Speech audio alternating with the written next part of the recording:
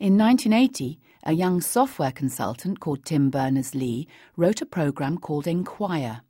It involved the use of hypertext, links that allow users to jump directly from one computer page to another. It sowed the intellectual seeds of an information revolution, the World Wide Web. In the late 1990s, Tim gave several interviews against rather noisy backgrounds for the Open University series thewebstory.com. The web is an abstract space of information. The web is a space of pages, of documents, of pictures, which are linked together. And the links are abstract links. Now, in fact, for the web to exist, all this information about the links and about the documents is transferred over the internet. Tim's pioneering idea for the World Wide Web emerged in 1989 when he was working for CERN, the European Organisation for Nuclear Research. I was just frustrated with the lack of interoperability. The fact that people were championing different documentation systems and help systems. And I tried experimenting with actually taking all the documents in one system and making it appear as though they were in this help system. So I looked at the mapping between the two, and eventually I realized that this little hypertext program I'd been playing with 10 years before was, in a sense, the key, in that if you made a global hypertext system, any of these systems could be represented in terms of it. And so suddenly this was the answer to making any system available without disturbing it even. That was the key thing, without putting a constraint on somebody, forcing them to use a particular machine, forcing to store their documents in a particular format. We just said, all right, let's not force any of those issues. Let's just second guess them. Let's step up above them, and let's say whatever format you put your document in, let's say that it's part of the universal space, and let's find a way of making an identifier for it. And that once you've had that idea, it's really pretty unstoppable. So when I said, hey, I think we should make a completely general global hypertext system, the very proper answer at CERN was, well, that's fine, but that's not what we're here for. So in fact, it was only because my boss, Mike Sandel, who had a sort of twinkle in his eye and thought, I don't know what this is about, but I kept a feeling that this sounds kind of exciting. And that he said, well, why don't you spend the next couple of months? I won't complain if you just go and write the program. That if Mike hadn't said that, if I'd have had to go through the process of trying to get a formal project approved, it would never have happened. Tim's brilliant idea was to make documents located on one computer appear to be located in a window on another computer. It took Tim and his colleague, Robert Caillou, 2 years to develop and refine the protocols that could make this happen. When you're looking at a web page and you click on a hypertext link, then hidden behind the actual text of what's written there is the identifier of some other page. When you click on it, then the program which showed you that page looks up the identifier. And the identifier is one of these things which starts with http://. And HTTP means if you want to get at this thing, this is how you do it. You take the rest of the string, rest of the characters, and the first bit is something like www.acne.com.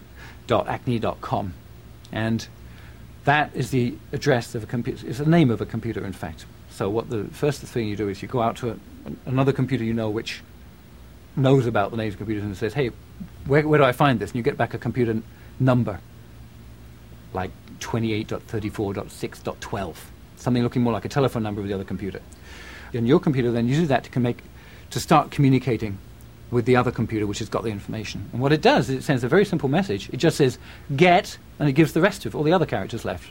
So when you look at something which says http:// that means use hypertext transport protocol, www.something.com, that means go to this computer, /gobbledygook, gobbledygook, you don't have to understand. All you do is that's what you ask for. So it makes a connection and it sends a very simple command which is get gobbledygook, gobbledygook.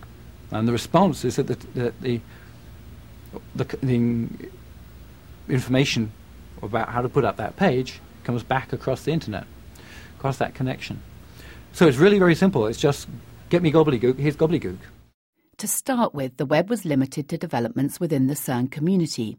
Then, in August 1991, Tim and his colleagues launched the first publicly available website, a milestone in the history of the internet. A lot of people ask, what was it like when the web, when it suddenly exploded? But it didn't. It didn't suddenly explode. what happened was that it was, for the first 2 years, a big, hard slog trying to persuade everybody that the idea of global hypertext was not too crazy, or too complicated, or too confusing, or too expensive, or whatever, and in fact that it was very simple, and in fact it would save them time, etc. So with my fellow evangelist and colleague Robert Caillou, we went around to conferences, and we went and talked to people individually within the high energy physics community, which was basically paying our salaries, remember, so to persuade them this was important for high energy physics. And we at the same time sent out some email and some news articles to news groups and things, and it was not apparent that it was going to actually make it for a long time. But the interesting thing was that when I looked at the logs of the servers, the first server was called info.cern.ch, and the load on that server, which started off sort of 10 to 100 hits a day when in the summer of 90, the load on that server went up exponentially during the next 12 months. And then when I looked back and made a year after that and made a graph of the second 12 months, it was again exactly the same shaped exponential curve. So after a while I started plotting it on a log scale so that you could see when it went up from the hundreds to the thousands to the tens of thousands. And the load on that server was just, as the time went on, from the summer of 91, summer of 92, summer of 93, summer of 94, the load on the server just went on increasing by a factor of 10 every year. But the growing success of the World Wide Web only partially realised Tim's initial dream of what might be possible. The first part of it was, wouldn't it be great if we have this universal information space and everybody could be in sort of equilibrium with it so they could exchange information very fluidly through it?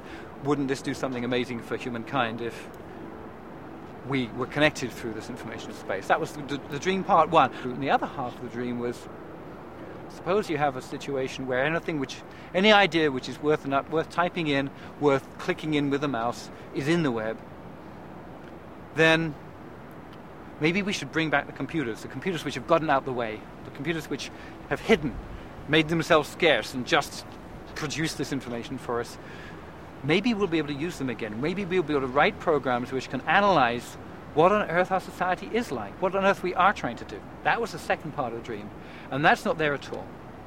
For that we need a whole lot more technology in the web. We need machine understandable information, we need digital signature, we need a web of trust, we need logical reasoning out there on the web.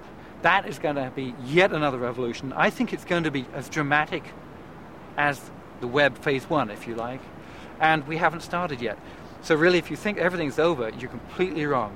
This is just the start. We're just figuring out how to make these global revolutions using technology and how to make them be a good thing for humankind. So jump on board now, because it's speeding up. From the Open University. For more information, go to www.open.ac.uk/use.